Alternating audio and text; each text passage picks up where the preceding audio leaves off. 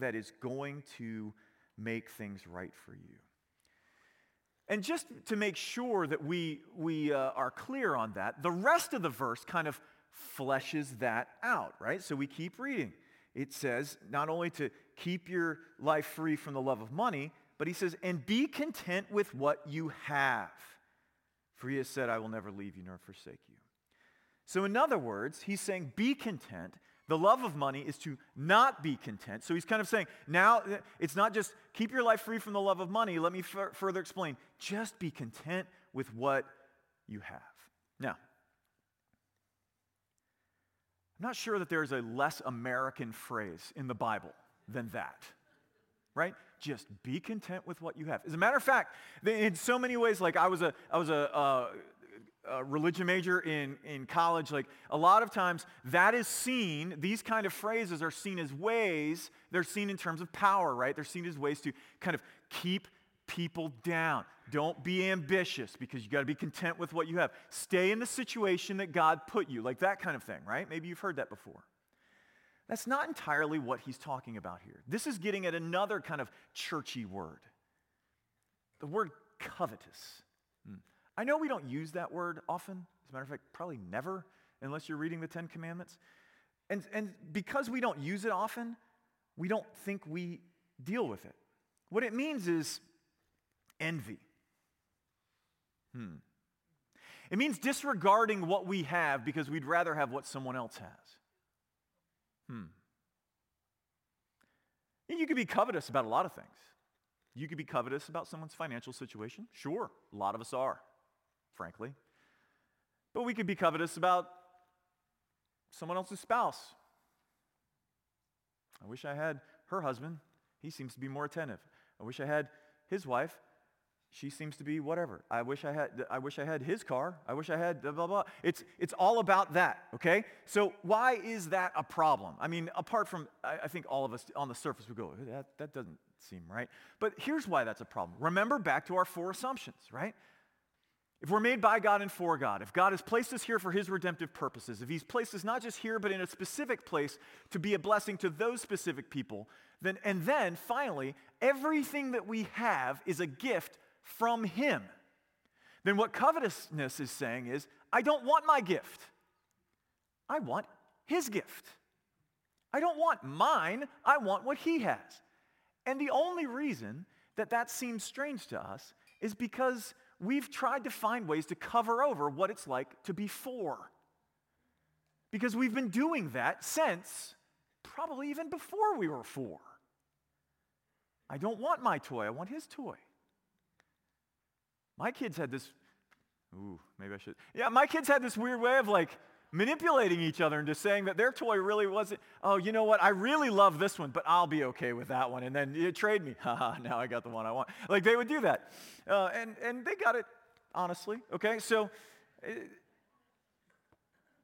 what this is dealing with, this concept of being free from the love of money, being content with what you have, is about saying, are you willing to believe that all of those 4 assumptions we talked about are actually true? Are you willing to believe that God not only has given you something, but he's given it to you specifically for a purpose because he knows you and the context that he's given, put you in? Now, here's a special little note that I want to make. Verse 5 talks about greed and discontent, right? Now, if you have your Bible, I want you to just look one verse above that. Let me just read it for you. We don't have the projector, but let me just read it for you. Let marriage be held in honor among all, and let the marriage bed be undefiled, for God will judge the sexually immoral and adulterous. Now, Rick, what are you doing? What are you talking about? Here's what I want to note. In the same breath, this pastor, this teacher, apostle, whoever wrote it, we're not really sure who wrote it, mentions sexual immorality and adultery, greed and discontentment. Do you see them the same? Would you mention them in the same breath? I think I mentioned this a while ago, but one of the pastors in our denomination who recently went to be with the Lord, who pastored in Manhattan for a long time, said that he'd been pastoring for 20 years in the midst of a city and had heard all kinds of people come and confess all kinds of sin to him. The only sin that he never heard anyone confess to them or to him was greed. He heard everything else. Now, I've been doing this a long time too, not as long as that, but I have been doing this for a while. I'll have to affirm that statement. I have never heard anyone come to me and say, please, Pastor, please pray for me. I am greedy. And that is not an invitation for all y'all to rush up here afterwards and say, Pastor, please pray for me and prove me wrong. Okay, I get it. The point is this.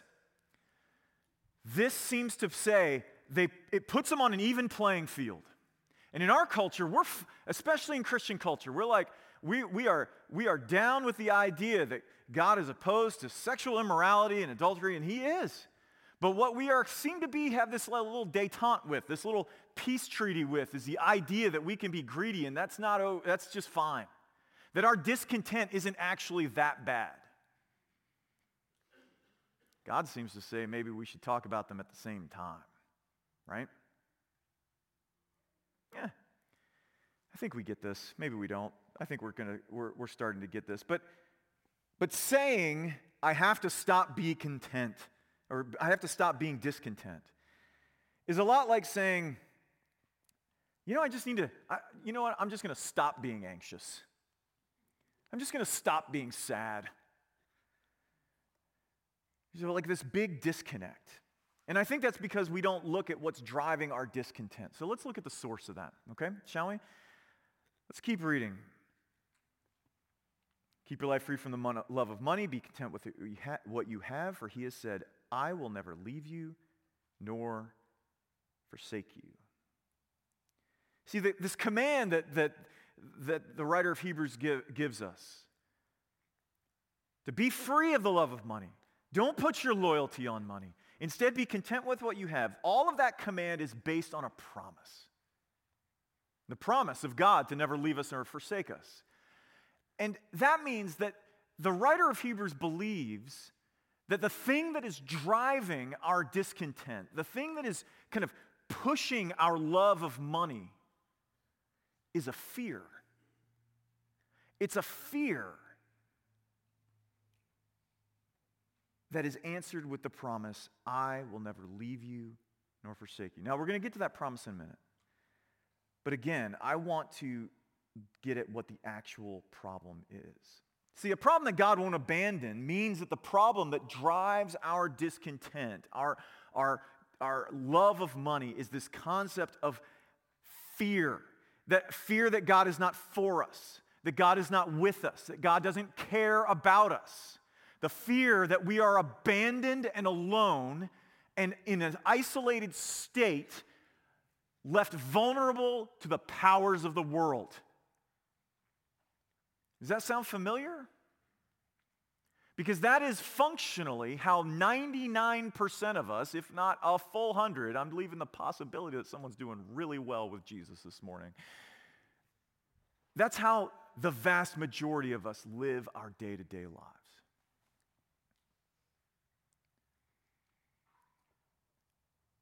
That means that this behavior, this discontent, is rooted not in your relationship with stuff, but in your relationship with God. That this discontent is not rooted in your relationship with stuff. It's not like, if I just got a little more, if I just had enough of a raise, if I could just not wonder at the end of every month where this money's going to, then I would be content. And God's word is telling us, no. It's based in something different in the story or in our relationship with God. And that shouldn't surprise us, because that's the very story that the Bible tells us, right? That we were in the beginning created by God to be in his image, to have a dependent relationship with him, to lovingly depend on him for everything. That those four assumptions that we mentioned at the beginning, that they weren't something that we had to be convinced of, they were just standard operating procedure. That was our normal operating system. Yes, we now know God is for us. Everything is given. He's given us all things. We are meant to depend on him. But then we broke that, right? We turned away from him. We broke relationship with him way back in the beginning. Why? Because someone convinced us that God was not for us. I know, we love to look at that, especially in our tradition. We love to look at that story back in Genesis 3, and we go, see, the problem is that we wanted to be God. We wanted equality with him, and there's something to that. But the root of the temptation was not, look how great you are. It was, you can't trust him. It was, you can't trust God. He didn't really say that. Oh, that's not really true. He's not telling you the truth. He's holding you back. He's trying to keep your joy from you. He's taking your potential and he's reining it in. In fact, he's not for you at all. He's using you. And when we turned away from him, that lie became our new operating system. It's not a glitch, right? That's a feature now. And we're all born with it. All born with the sense that not only can I be independent of God, but I have to. I have to be. I'm on my own in a crazy world, and I've got to look out for number one. Familiar?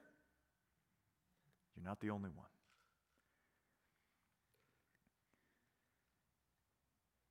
And so in our minds, more often than not, it's money that can answer all of the things that we seem to feel the need for, right? Our independence drives us to the point where we know there's something wrong. Like our brokenness has not only kind of put that operating system in place, not only kind of bent us away from God, but made us guilty before him. And so we want a status. We know that we need to get something back. That's why we have to kind of get success or get morality or get a reputation. We need a status. We know that we're vulnerable, and so we need security, we need safety, something's got to provide that for us. And there's that hunger deep inside us, a thing that never seems to be filled. Because we were made by God and for God, but we don't want to have anything to do with him now. We can't trust him. And so that need for satisfaction remains. And in our minds, money can answer all of those things.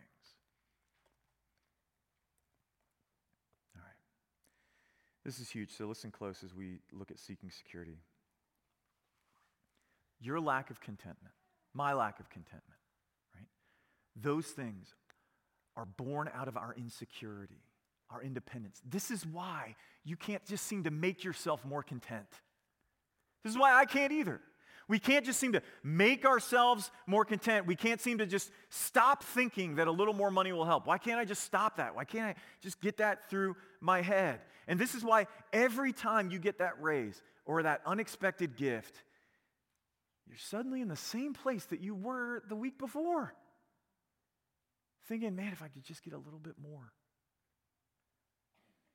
And that means that our lack of generosity is also grounded in our independence.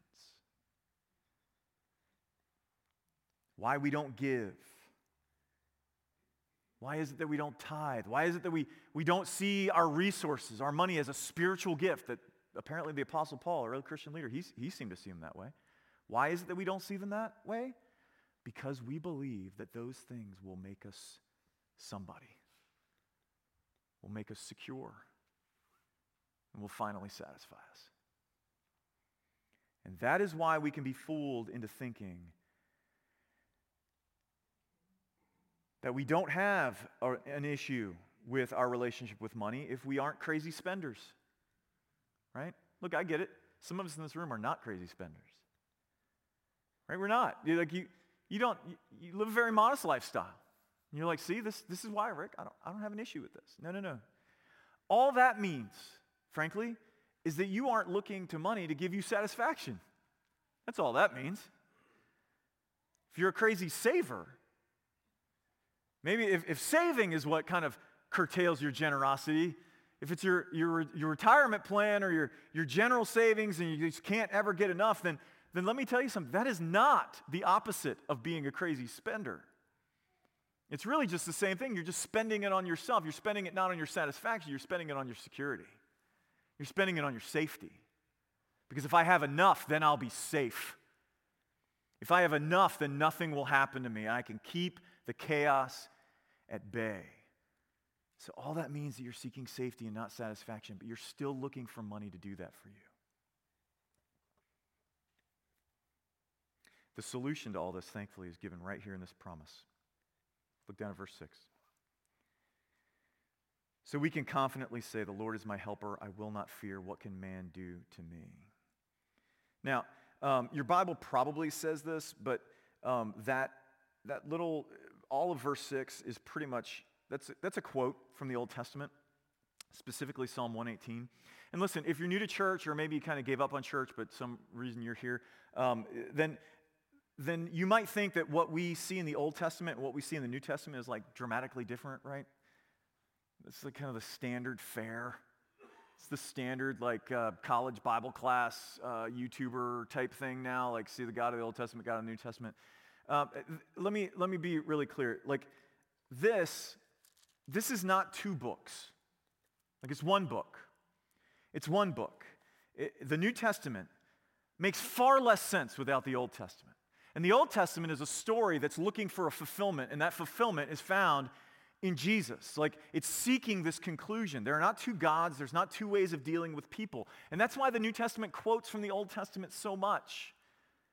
It's simply showing how Jesus actually makes all of that books, all of that section here, that entire, all of those books in the Old Testament, he makes them make sense. Here's what I mean. Why would God forsake in the first place? Right? I will never leave you nor forsake you. Why would he do that? Well, it all comes back to what I said in the garden, right? That we're not only when we believed that lie and turned away from God, were we now bent away from him personally, but we betrayed him. We betrayed him relationally. And when you betray someone relationally, there is this thing. Guilt happens, right? But here's the deal. And so what that did, and you can read it in the story, and in the story, like, they turn away, they betray, they do the thing they're not supposed to do, and then when God comes walking, they go hiding. They're hiding from him, they're hiding from each other, they're covering up, they're feeling shame. But God comes looking for them. It's a beautiful part of that story. Because right there in that moment of our greatest failure, God makes a promise. And he says in that promise, I'm going to fix this. I'm going to fix what you broke. I'm going to make this right. I'm going to deal with what we now call sin. I'm going to deal with that. I'm going to deal with this betrayal. I'm going to take care of the guilt that you have incurred. And that is why Jesus came. Right? Jesus came specifically to live the life that we couldn't, perfectly dependent on God, to die the death that we wouldn't, to bear the weight of our betrayal of God, and then to rise again victoriously because it couldn't hold him.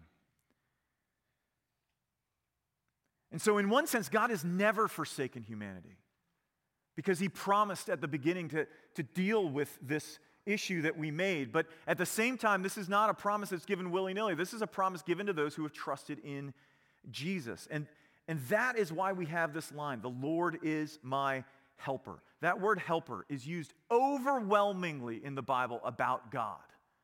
And it doesn't mean what we think it means. To us, a helper is the person who does the work so that the other person can do the major work, right? Like the helper is like what you have, if you've got little kids, it's what you have when they come help you with yard work, right? They're your daddy's helper, right? Yeah, daddy's going like, I could use less helpers. Like that, sorry kids, the kids aren't here. I can say this freely. Like, yeah, this is true, and we know this to be true, right? We know this to be true. But that's not what the Bible means when it says helper. Overwhelmingly, when this word is used, and it's used of God the vast majority of the time, it is used of someone who comes to deliver, to rescue, to save. Ladies, this is the same word that's used when God creates woman. Why? Because Eve rescued Adam from his state of being alone. She delivered him from it. And so that is what is going on here. God is our helper. He is our rescuer. He made it right. And because he made it right, he has proved that I will never leave you nor forsake you. So do you see how this promise is a solution to our discontent? How it helps us in being content in the first place, right? Our fear of being left and forsaken, because we know that something isn't right. And our fear of being left and forsaken drives us to seek after safety and security and status and satisfaction in our money. It does that. But when we no longer fear that, when we no longer have the fear that that I'm forsaken, that I'm alone, that I can't handle life, that if I can't provide for me, no one will provide for me. When that fear goes away, then the money just can flow. We don't have to hoard it. We don't have to cling to it. It can become a tool that it was meant to be. This thing that can bless instead of being this thing that has to save. When we see the promise of God made sure in Jesus, we can become free with our money and use it as God calls us to. And some of you are thinking right now, you're thinking, I don't know, Rick. I have no idea how this is supposed to work. Just because God won't leave me doesn't mean that I will have enough. Right? That is a great point. So let me give you the basic line of argument here. What we see here, keep your life free from the love of money, be content with what you have, for he has said, I will never leave you nor forsake you. This is what scholars call an argument that, I'll give you the technical term and then I'll tell you what it means, because some of you like the technical term, so we'll do that. It's called a Calva-Homer argument. Okay.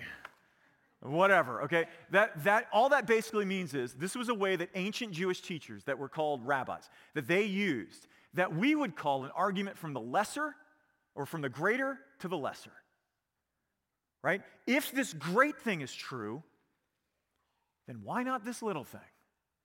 If the big thing, if he's true to the big thing, then of course he's going to be true to the little thing. Same thing the Apostle Paul did. Right? In his letter in Romans 8, when he says, he who did not spare his son, but gave him up for us all, will he not, along with him, give us all things? Right? So some of you are thinking, awesome. That means I get to be filthy rich. No. I mean, you might, but that's not what this promises. You see, when we say something like, how will I know that I'll have enough? God generally answers back with another question. Well, how much do you think is enough? Listen to me. God is not a Coke machine where you take your little prayer coin or your obedience coin or your faith coin and you put it in and you press your button and you get the blessing out. That is not the way God works. There's no way you can read the Bible and see God that way, right? That is not the way God works. It's not the way it goes. If that is the case, then frankly, you have to believe that all of Jesus' early followers were complete failures of faith because they all died poor. Right? None of them were like rolling up on Caesar's house and like, hey, what's up? Like, we're hanging out now, right? Because we're about the same level. My daddy's the king. Like, no, they were crucified. They were martyred. They were in most of, not all of them. Obviously, all of them were some of them were doing pretty well. But that was not like all of the great leaders we see in the Bible. That's not what their reality was. But if that's where you are this morning, if you're like, but I think God wants me to flourish, and we all know in our culture that what flourishing means is I've got lots and lots of money. I love you. You are not worshiping God. You're worshiping what you think God will give you. If you're taking your little prayer coin or your little faith coin or whatever that thing is that you think if I put this in the machine and press the button, I'll get this out of it, then I'm here to tell you that what you're worshiping is what is coming out of the machine. That's what is most important to you. And God is simply a tool for you to get it. You want to use him because you know he's more than powerful enough. He can give it to you. He can give you the thing that you really want. That thing may be very, very good. It may be. But it cannot be God. So here's what this all means. In becoming content, the answer is not an issue of stuff, right? It's not an issue of stuff. It's not an issue of having a little more, nor is it an issue of trying your hardest, like getting rid of it so that you can make yourself content. It is about trusting in the promise of God. In other words, becoming content is about believing the gospel again. It's about seeing that God has already given you in Jesus the most precious thing he has, his very self. And if he has met our deepest need, he has already given that. What's a few dimes?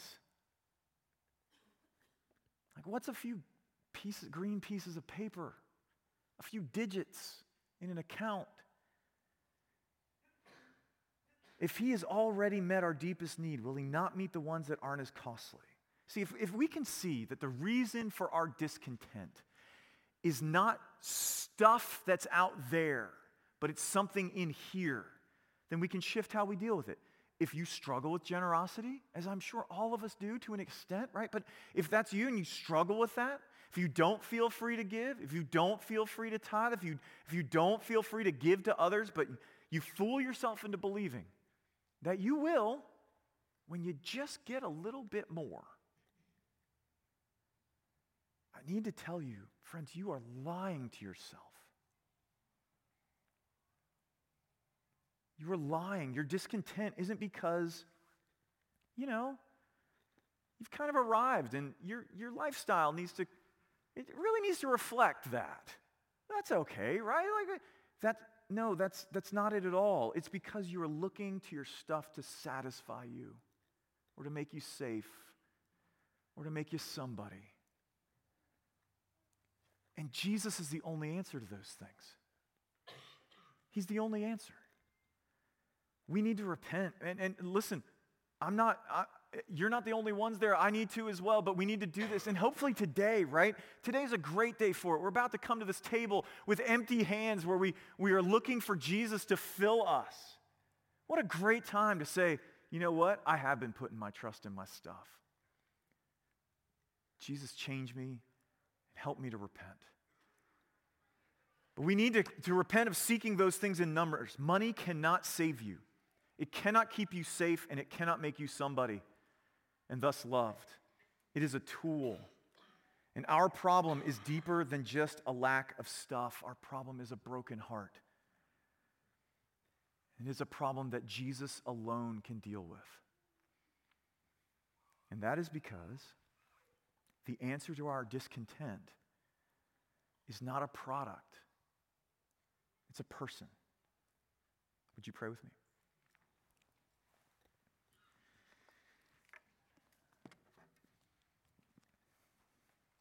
Lord, the reality is that we are a discontent people. We are a people driven mad by hunger and thirst and a desperate need to be satisfied. We are a fearful people who build our little tinker toy walls in the midst of a hurricane thinking it'll keep the wind out. And we are an insecure people thinking if we just kind of pretty up the outside, everyone will think we're great.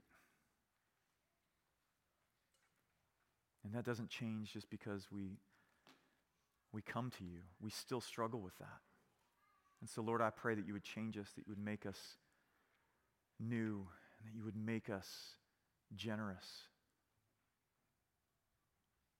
Lord, where we are afraid, give us faith. Where we are hungry, would you fill us with yourself?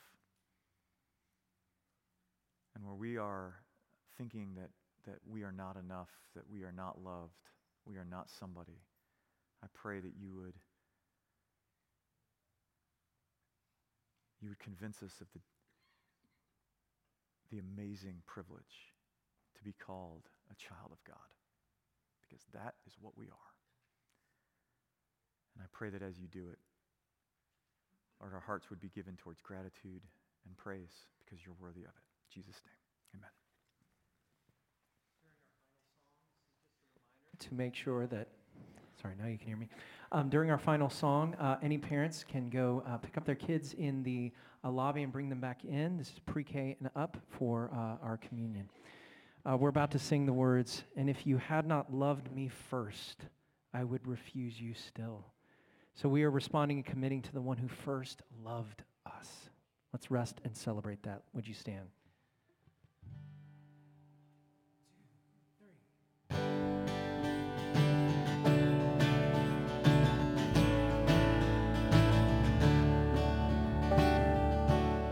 I once was lost in darkest night, yet thought I knew the way.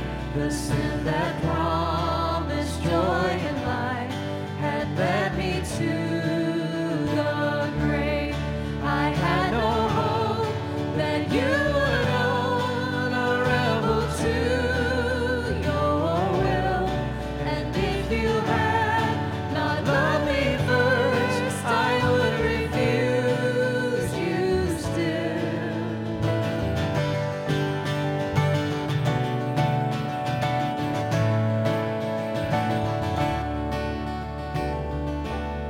But as I ran my hell-bound race, indifferent to the cross, you looked upon my helpless state and led me to the cross. And I beheld God's love display. You suffered in my place. You bore the wrath reserved for me. Now all I know is grace. Hallelujah. All I have is Christ. Hallelujah. Jesus is my life.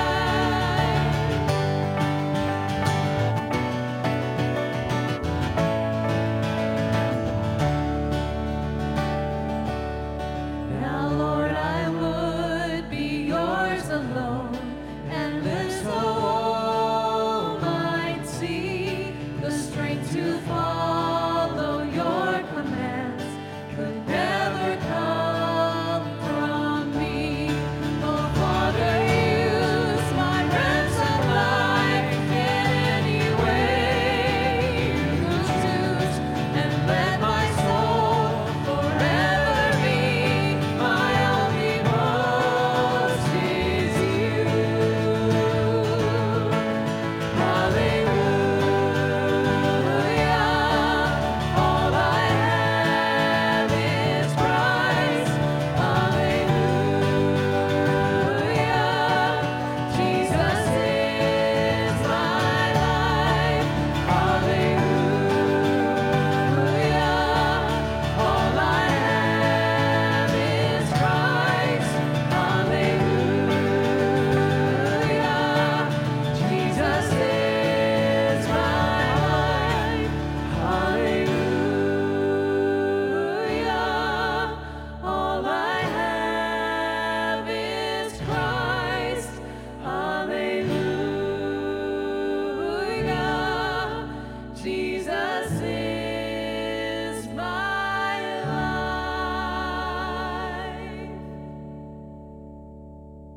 You remain standing as we confess our faith together. If you are here and you are a Christian, one of the ways that we respond to the preaching of the gospel is by declaring our yes. I believe that. And so we, during our time to take communion, we do that by confessing together the Apostles' Creed, which doesn't say everything we believe, but it does give the story, what we believe about what makes us right before God. So let's do that together. If you're not a Christian, don't feel pressure. I know everyone's about to talk and it'll sound weird and you'll feel weird, but you don't have to do this. You can just listen in, but you can also try it on if you'd like. Okay? Maybe it'll fit. Christian, what do you believe?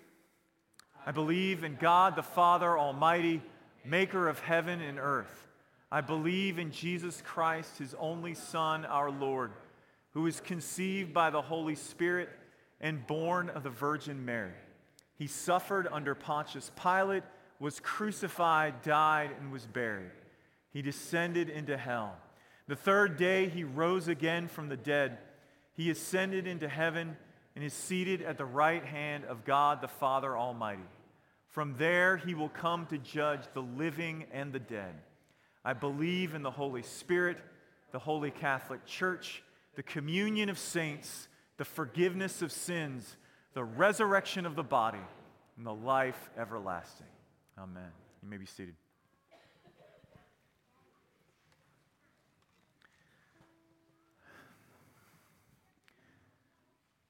This is another of the weird things that we do as Christians. It is. We call it something. We call it a supper. We call it a supper. It's this little thimble full of things. But we call it a supper. Sometimes pastors will call it a feast. You're like, ah. And it's weird. And so if you're here this morning and this is new to you, then I'm agreeing with you, okay? But let me help us understand just a little bit about what this is about. The scriptures call what we're about to do a sign and seal of the covenant of grace. That's very important. It is a sign, which is to say it is something that we look at that points to something else. Okay? In other words, the substance of what it is that we're benefiting from isn't on these tables. It is a sign that is pointing to something else. It's very important. But it's also a seal, which is to say not like a and not like a Ziploc seal, but like a royal seal. For instance, if you were a prisoner and you were in jail and you got a piece of paper that said it was signed by the President of the United States that offered you pardon, if it did not have the seal of the presidency, it's useless. Right? The seal confers authority. And so as a seal, what this does is it confers authority. Now here's the thing. This is not a sign and seal of your faith. It is a sign and seal of God's covenant of grace. A covenant is a promise-bound relationship. This is a sign and seal of something He has done. Right? That Jesus has come, lived for us, died for us, and rose again for us, and that with faith in Him, but placing our trust in Him, that God is true to His promise to rescue us from our sin and to make us His child. And so this is something, and the scriptures speak in a mysterious way about this. Like I said, the substance isn't this, the wine or juice and this little wafer. This is like, you're like, this doesn't really, I'm hungrier than this. It's getting close to lunchtime. Like, this isn't filling me. I know.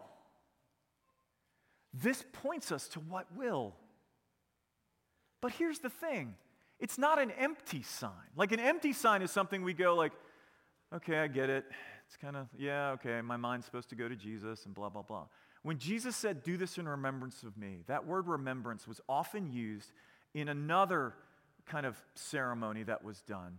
It was the Passover. And that Passover, when they said remember, the ancient Jewish teachers said that that word remember wasn't to like to cast your mind back to what happened. It was to consider yourself present, to reckon yourself as being there. So to remember what Jesus has done is not simply to go, think about it. It's to go, no. When it happened, as you come up here, know that you were present with Him in His crucifixion. Why? Because by faith, what's true of Him is true of you. You are united to Him. And so in some mysterious way that I wish I could write a book and answer for you, I'd make a lot of money off of it. It is a nourishing of our faith. We are nourished on the life, death, and resurrection of Jesus. And so if you're here this morning and you are a Christian, you have placed your faith fully and finally in Jesus. Now let me be clear. What I didn't say is someone who has been raised in church, someone who walked the aisle 30 years ago, someone who knows all the right answers. You can know a ton about Jesus and not know Jesus. But if you have placed your faith fully and finally in the finished work of Jesus, this is your table. You come and you celebrate here. But if that's not true of you, if you've not placed your faith in Christ, you haven't received the covenant sign of baptism, you're not part of a church like this one, we are so glad you're here. We want you to be here. But until such time as you can say those three things, you don't have to lie to anyone. You don't have to pretend to me or the person sitting next to you. You are perfectly safe to just go, I am checking this out, and these people are weird, and whatever it is they're doing up here is weird. I get it. Help us preserve the integrity of this table. Okay? You can just stay where you're at when people are coming up. No big deal. Trust me. Trust me. No one's thinking about you, right? They're not looking at you. They're thinking about themselves. We're all self-centered, okay? It's okay. But for the rest of you, those who have faith in Christ, come. Come. Because on the night in which Christ was betrayed, after giving thanks, he took bread and he broke it and he said, this is my body which is for you. Do this in remembrance of me. After the supper, he took the cup. Maybe it was this big. And he took the cup and he said, this is a big cup. He said, this cup is the new covenant in my blood, poured out for the forgiveness of sins for many. And as often as you drink of it, do it in remembrance of me. When we eat the bread and we drink of the cup, we proclaim the Lord's death. We proclaim that our problem was so bad, it took the death of the Lord of life. But we proclaim his death until he comes again, which is to say, it didn't win. Jesus won. And he will come again to make the world right. Would you pray with me? Lord, over this table we ask your blessing. There is nothing that we can merit that would warrant you coming and feeding us, nourishing our faith. There's nothing. We're not good enough. We're not smart enough. We're not loved. Like, none of that merits anything. We are lovely because you have loved us. And so we come and we ask, by your grace and by the promise you have made, that you would set apart these elements, that you would use them for what you intended. Not that you'll transform them into something they are not, but that you will use them for what you intended. Fellowship with you and with one another. Would you come, lift us up in the heavenlies to feast on the life, death, and resurrection of Jesus, and would you send us from this place as nourished beggars, helping every other beggar we find know where they can find the same bread of life. We pray this in Christ's name. Amen. In a second, as you come forward, what you're going to do is you're going to come down the aisles, okay? These different aisles. You're going to come, just kind of gather row by row, and you're going to come down to grab the elements. They both come in one of these little things like here. The bread's on one side, the wine or juice is on the other. There's wine, juice, and gluten-free. It's all very well marked by those folks who minister to us by laying these out. And who have also been praying for you as they've done that. So you come, grab those, and head back to your seats, and then we'll take it together. And as you head back, one of the ways in which traditionally we have responded as a tradition, and here in this church, is that on Communion Sundays, because we have been given much, we can give much. And so our deacons have stuff at the back of the room. You can give on your way back to your seat. You could give on your way out to the deacon's offering, or you can give online. And the deacon's offering specifically goes to providing mercy for those who need financial assistance and care in our church and outside. I'd love for you to respond in that way. But come to the table that Christ has set for you. It is yours by grace.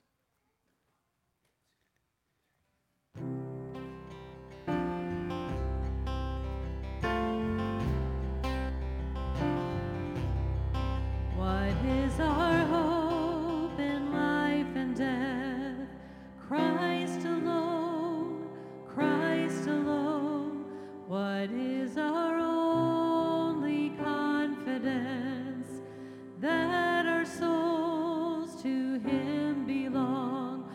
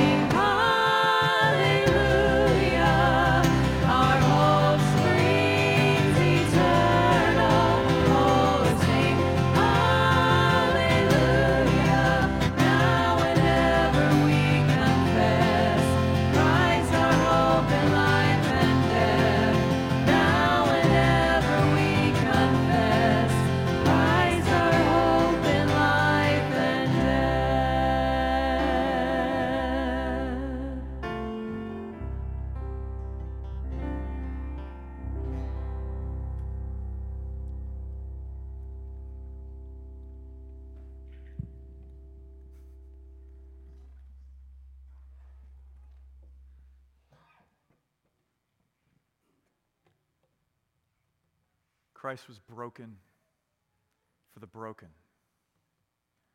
His body was broken so that yours would be made whole. Taste and see his goodness.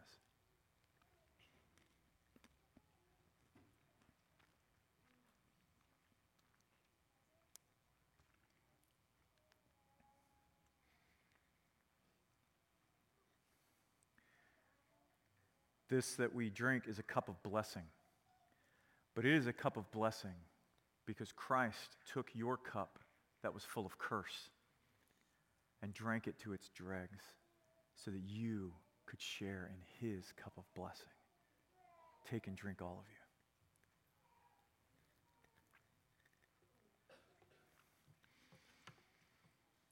Our great God, we give you thanks because you are true to your promise. You are true to your promise to meet us here in this table. And there is nothing that will take you from that promise. And we bless you that by faith you have fed us and nourished our faith, that as we go from here, we might live into the works that you have created for us as your masterpiece. Give us grace to do that, we ask in Christ's name. Amen. As we prepare to be sent out, if you would like prayer this morning, we will have prayer partners on the windows where I'm pointing who would love to pray for anything that you would need prayer for. And also if you have any questions or things that you're processing from this morning about Christianity or even what you heard this morning, Pastor Rick will be hanging out down here in the front. Would you please stand for our dismissal and commission? Friends, let us go forth to serve the world as those who love our Lord and Savior, Jesus Christ. Thanks be to God. Praise God from whom all blessings flow. Praise him, all creatures here below. Praise him above, ye heavenly host. Praise Father, Son, and Holy Ghost. Amen.